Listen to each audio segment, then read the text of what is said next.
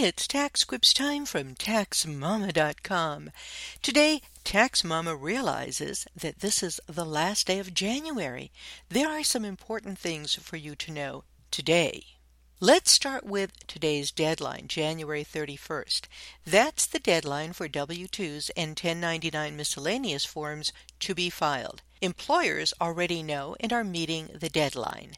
But small businesses without employees, well, if you want to claim a deduction for $600 or more that you paid to somebody for services, that deadline is today. What?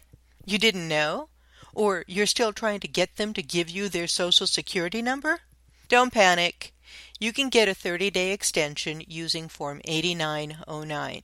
For everyone else, the IRS opened their electronic filing system on January 29th. But please don't be in a hurry to file. In fact, you just might want to put your tax return on extension. I'll tell you why in a moment. These tax provisions that might affect your tax return have expired effective 12/31/2016.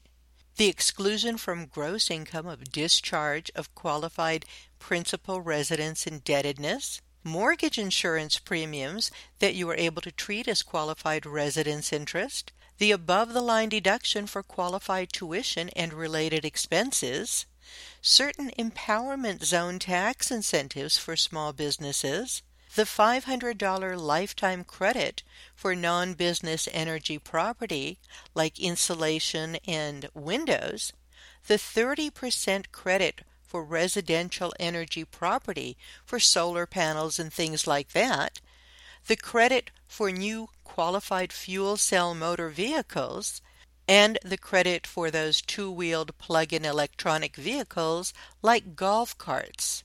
As I told you earlier, there is a tax extender bill introduced by Senator Orrin Hatch on December 20th, 2017. Still, a month later, nothing has happened to it, but I'm confident that it will be acted on by spring. And when it passes, it will restore everything I've just listed to the beginning of 2017. It's often better to file for all of these breaks on an original tax return. Amended returns get more closely scrutinized, so unless you're in a real hurry for your refund and don't fear an audit, put your tax return on extension. Incidentally, you don't have to wait until April 17th to do that. You can file Form 4868 as early as you like. So please, don't wait until the last minute.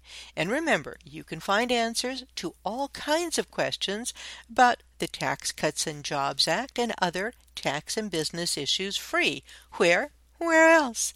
At TaxMama.com.